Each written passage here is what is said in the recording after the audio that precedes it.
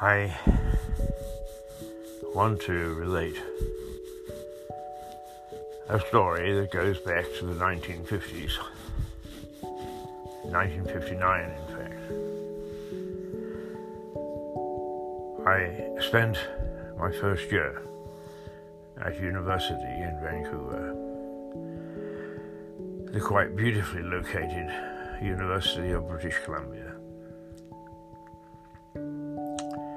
Then a small campus of 8,000 students, now a sprawling campus of a first-class university with several tens of thousands. But this is about my prowess at athletics. I joined a club called the Ramblers Club on the university campus in my first year.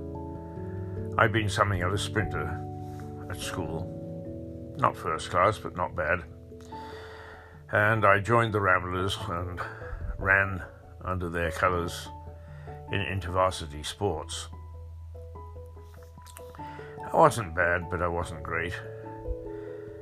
I found out that there were a number of Jamaican students that year who were faster than I was. And I had some problems keeping up with them.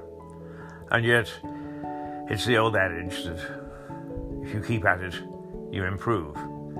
And before the end of the season, if I didn't actually beat them, I wasn't far behind them in seconds.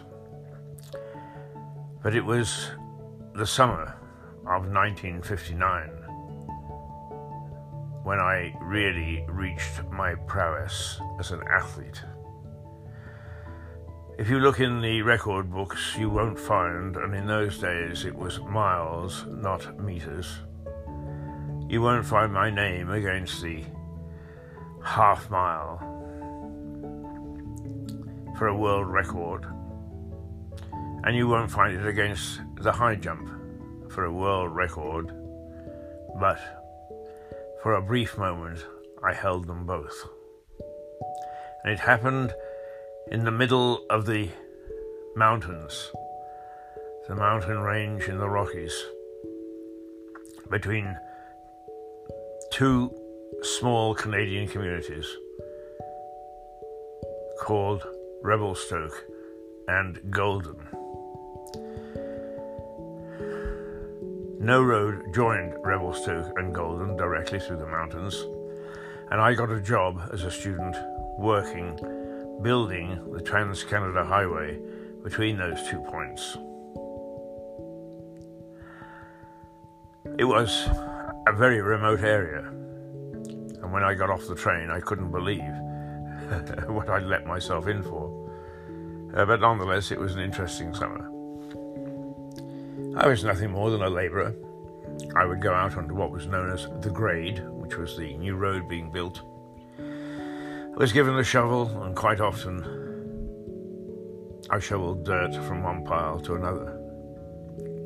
But before the end of that summer, I became an assistant powder man and worked with an old Swede, and we blew up parts of the mountain, knocking it down so that the road could be built through it.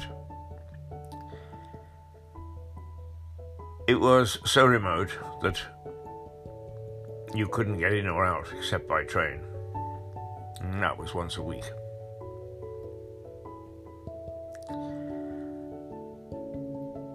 On a Sunday, there wasn't even television.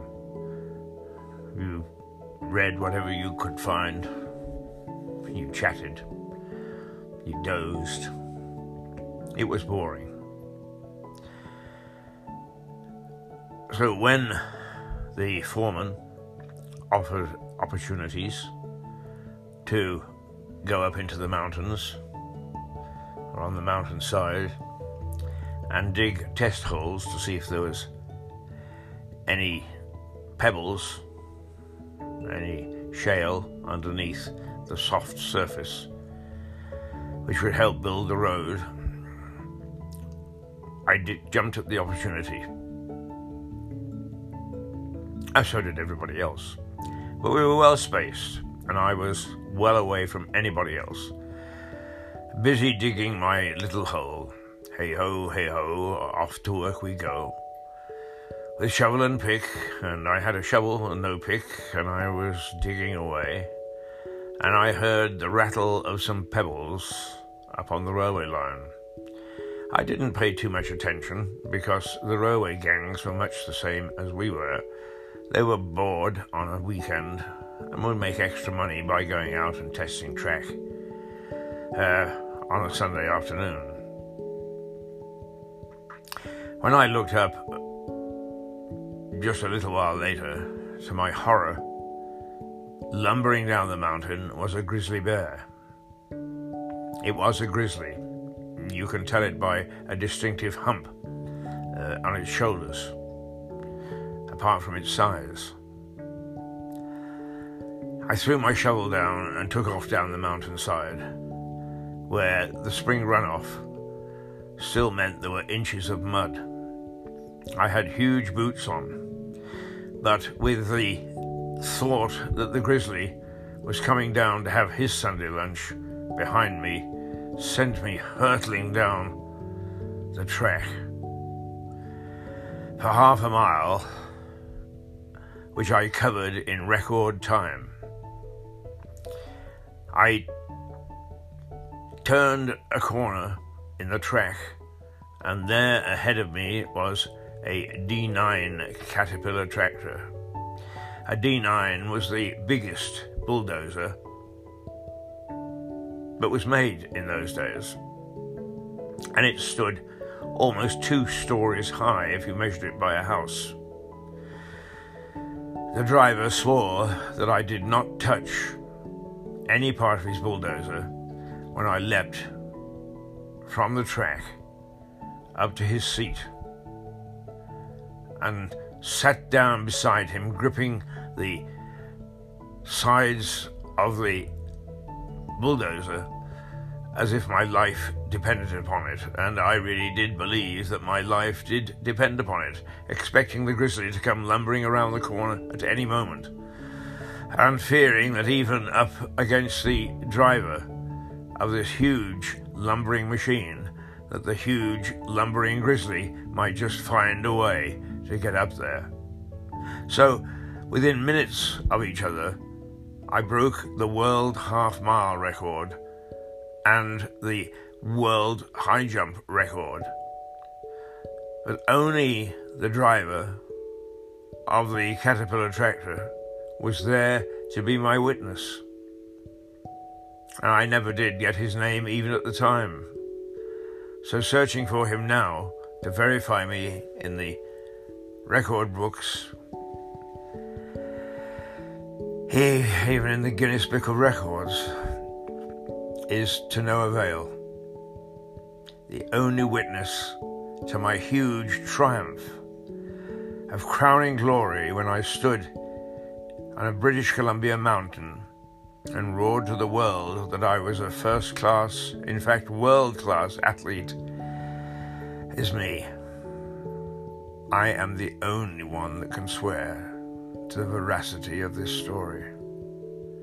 So, I have to live with the fact that I am a world-class athlete, but nobody but me knows it. Well, I hope that this story helps young athletes to know that when you're scared as hell, you can break all sorts of records and achieve all sorts of feats that you wouldn't normally do. You wouldn't normally achieve in normal circumstances. Thank you for listening. I hope that you will applaud as I step up to get my trophy for the half mile and for the high jump. Toodle pip.